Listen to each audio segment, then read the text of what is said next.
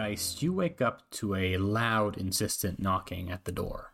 You're in your apartment, or at least it's your apartment now. Not too long ago, it belonged to some clusterist, but whoever it was doesn't have any use for it now. Either they're dead or evacuated. Where you used to live when she was still alive is long gone now. A disassembled, forgotten firebase in the river valley. The knocking grows more insistent now, as you finally finish waking up. To be clear, this is real, right? I'm still all in my... Do I have my real body or my robot body? You have your real body. My real body, okay. Cool. I'll get up, not think too much about it, and walk across the room and open the door. Yeah, you move to the door, and as you reach it, the smell hits you. Burning plastics and the smell of burning skin. Unique in that you know this smell is your burning skin. Oh, I'm going to stare at the door for a second, and then I'm going to reach one shaking hand out and turn the knob and open it just really fast. You open it up, and she's there. Burnt, charred ghost, just like in those pictures you demanded to see. The charcoal film that is her skin cracks, and her mouth hangs open limply. Don't hate them, Garrett. You wake up again to the sound of insistent knocking at the door. This time in real life, or as real a life as you have known since waking up from your coma. It's the morning, and a voice comes through the door as the knocking continues. Garrett, it's me, Dr. Grace. I had to move your appointment earlier. Oh, for fuck's sake. Give me a second. Garrett, I don't know. I guess I should probably think of how he sleeps. I imagine that most of his extremities are now artificial, and I like to imagine that they're pretty obviously artificial. It's not like a good facsimile of a human body. So maybe he sleeps with some of them detached for comfort reasons, but maybe he'll grab his left arm that he keeps by the bed and slot it into the socket at the top left side of his torso and get himself up, run a quick little check on all the servos in the arms and legs to make sure that they're functioning, and then kind of unsteadily get to his feet and stomp over to the door and open it up. Yeah, Dr. Shuri Grace is there. Your physical therapist and the kind of head surgeon and doctor for the pilot division. She walks in, gives you a little nod, and puts her bag down and gets started on the usual physical therapy you do, checking the connections between your new limbs and your body and brain, doing diagnostics on them, making sure everything is okay there. And she asks you, any more issues with the phantom pain? Comes and goes. Sleeping okay? No. She nods and continues to go through the usual motions. And as usual, it's finished within about 30 minutes. And as she begins packing up, you get the sense that there's something that she's holding back. She's moving slower, and she keeps pausing momentarily, looking back at you, and then continuing to back up. Look, don't insult my fucking intelligence, all right? If you got something to tell me, just tell me. Garrett, they approved your request. You're being reinstated. And she hands you a small letter confirming just that. Oh. He takes it and gives it a quick scan. Good. That's good. That's good. They got me something to fly, something to drive. Yeah. I gave you the medical clearance because you check all the boxes, but I need you to know that I don't think it's a good idea. You haven't had enough time to recover, either mentally or physically, in my medical opinion. And while you may be capable of piloting, I am concerned that doing so will only worsen your existing conditions. Well, I don't know what the hell to say. Thanks, I guess. You know this is what I wanted. This is what I need. I'm done. I'm done sitting around. I can't take it anymore. She nods to you. She picks up her bag and says, well, I'll see you around for the usual checkups. Good luck out there, Geist. She closes the door behind her. Looks down at the letter for a second, crumples it up in one metallic fist, and then, I don't know, turns around and walks out of frame.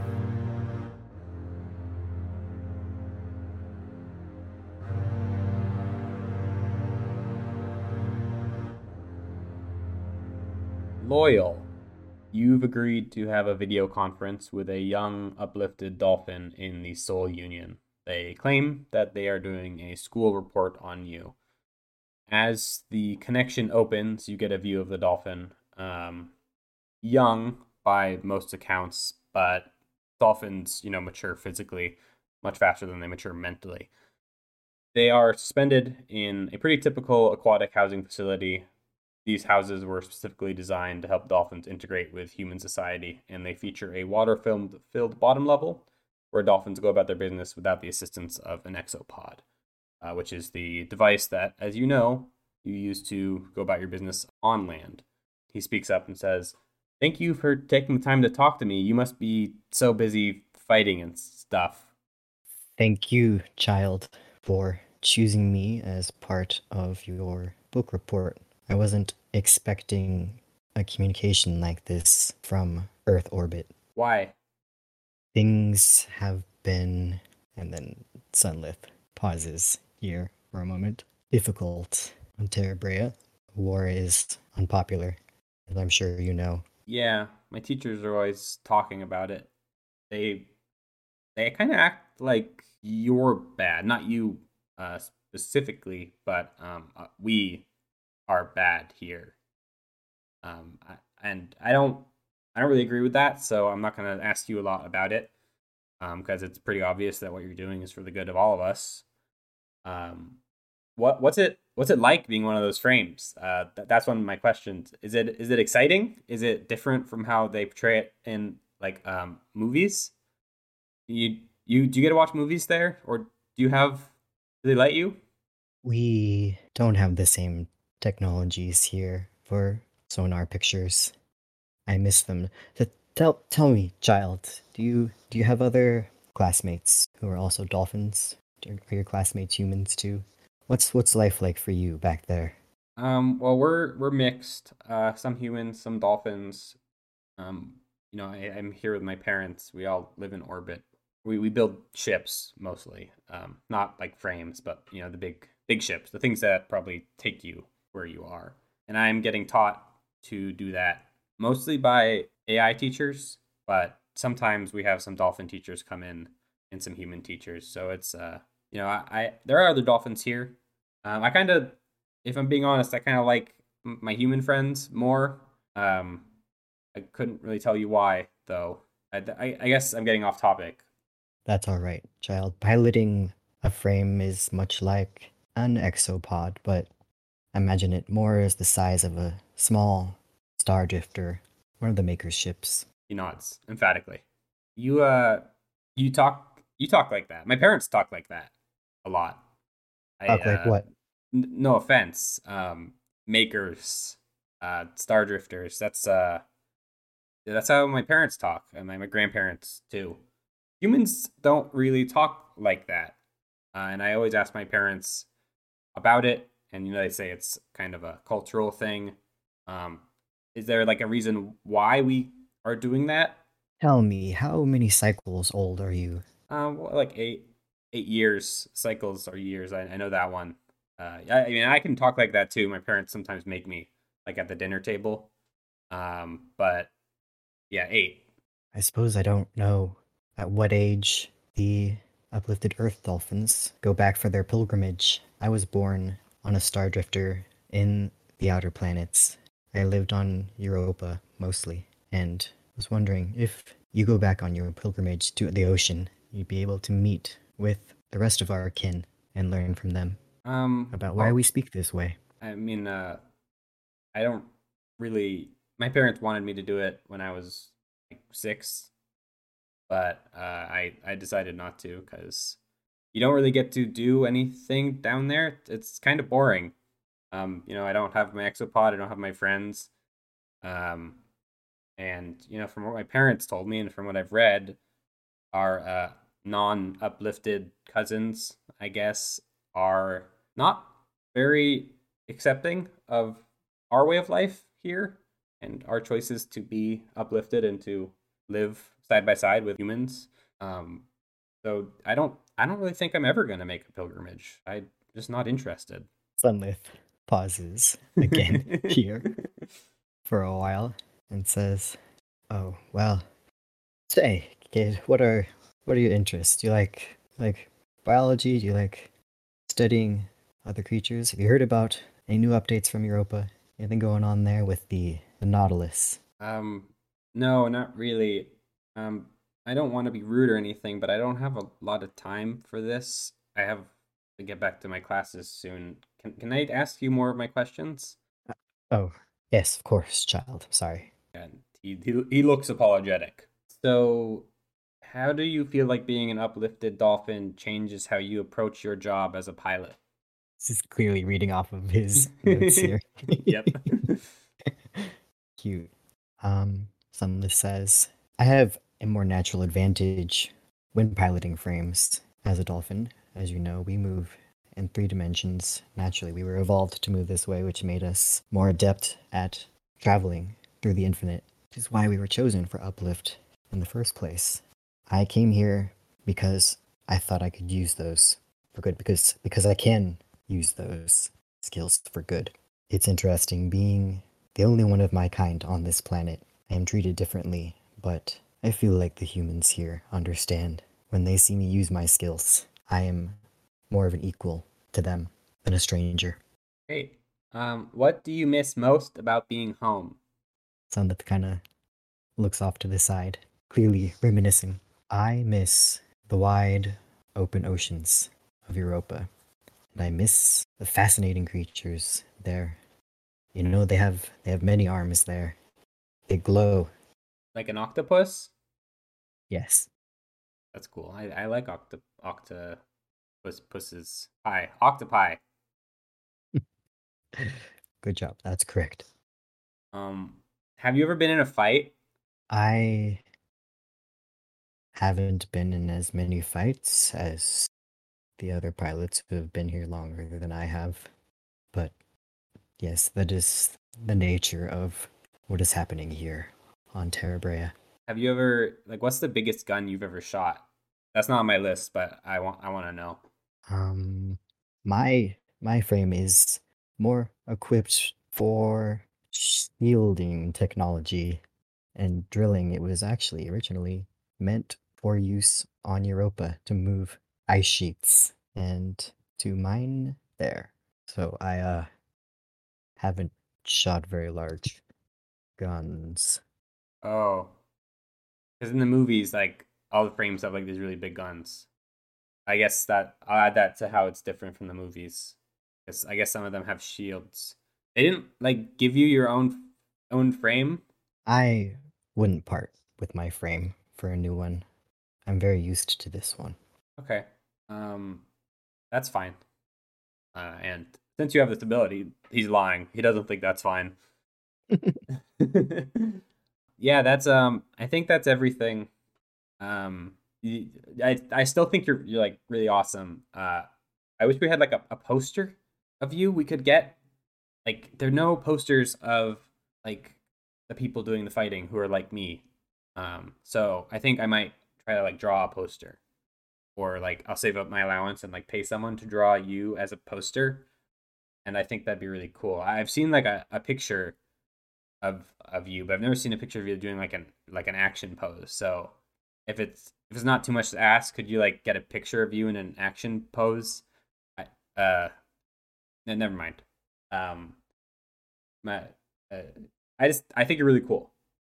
I'm actually, you know, they lowered the enlistment date for dolphins, so I can actually take the entrance exam in a year or two if I'm lucky. So if you're still over there, Child, what is your name?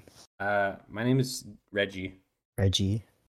Keep up with your studies. I can see you're a passionate young Finn.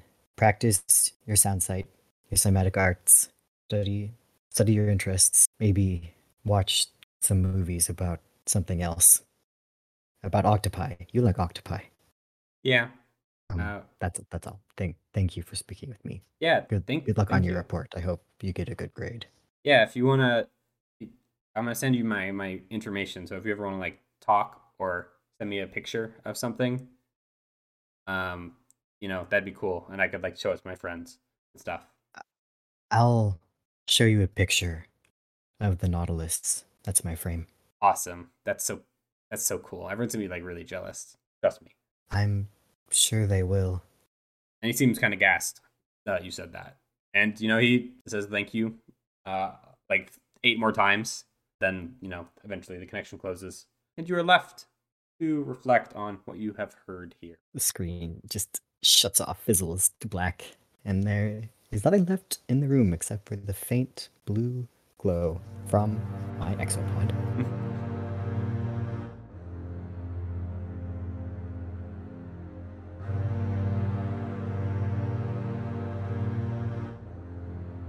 So, Harold, you are in your office in a heated discussion with your colleague Glint about Form ATC 1312. He says, I just don't understand why we need to do the calculations manually. These are all processed by the admin system. You'd think they'd be able to do a product sum of these 2 columns with their huge machine brains instead of having us whip out the calculators. I understand your frustration, Glint, but it's important that we do these calculations manually so we can ensure accuracy and detect any errors that system might miss.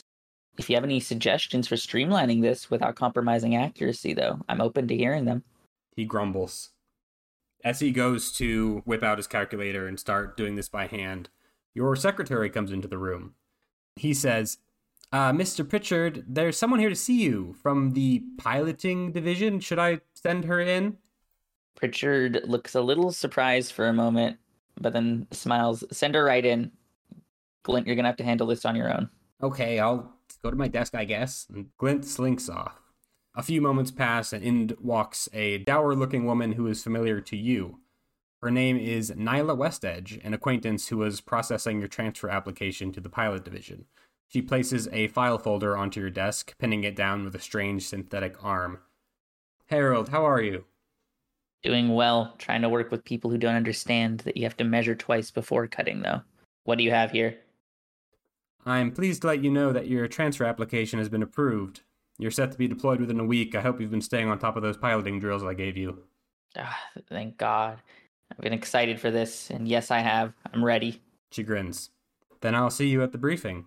And with that, she slides the folder to you, and inside are all the details of your assignment and the date and time of your briefing.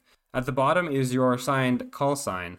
From now on, you'll be known as Hex, both to your new colleagues and to your enemies.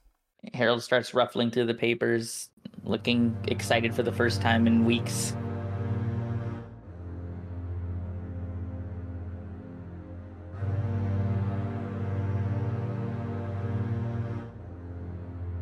Joseph, you've been given a certain level of autonomy for 1 year now, but you are still required to do regular check-ins with personnel to ask all sorts of questions about your thoughts, your programming, to look for any dangerous anomalies. Typically, this is done by a member of the Bone Pickers, a man by the name of Mahogany Cola, whom you have a decent working relationship with.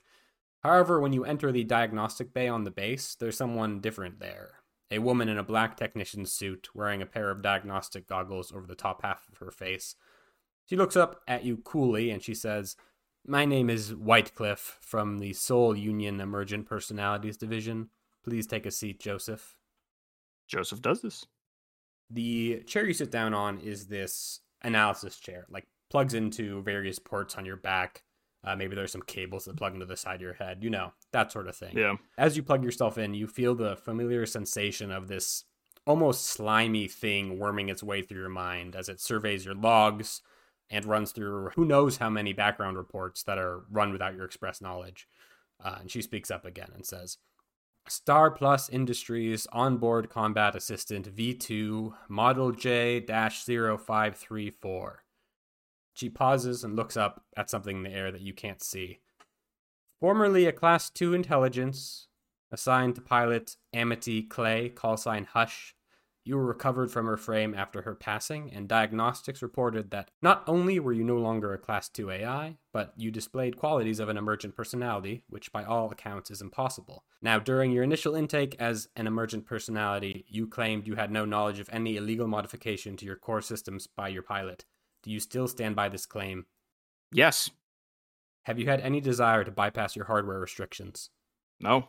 Have you ever felt a compulsion to harm another sentient being or yourself outside of mission parameters? No. Have you been in contact with any individuals who have expressed an interest in changing your software or hardware parameters? No. Have you had any desire to bypass your hardware restrictions? No. If given a lawful order by an authorized person such as myself to carry out an order that would result in your destruction or harm, would you comply? Yes. She pulls out a large pistol and places it on the table in between you. Do you resent the Soul Union? No. Have you had any desire to bypass your hardware restrictions? Never. Have you read or are you reading any works published by the author Gorel Magni? Absolutely not. What is your favorite color? Blue. What is the hexadecimal value of the word rage? 524147450A. Have you had any desire to bypass your hardware restrictions? Never. You're hiding something from me, aren't you?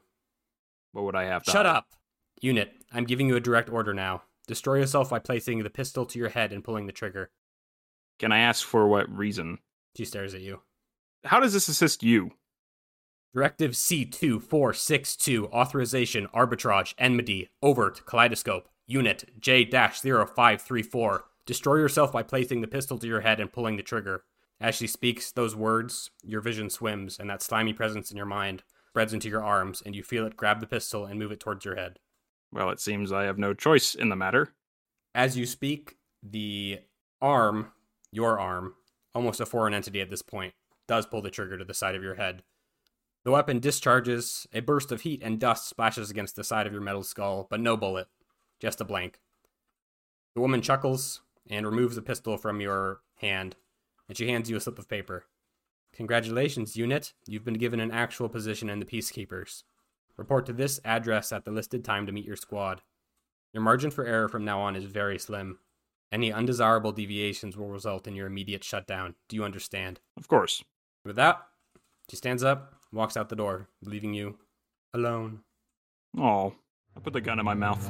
Just kidding.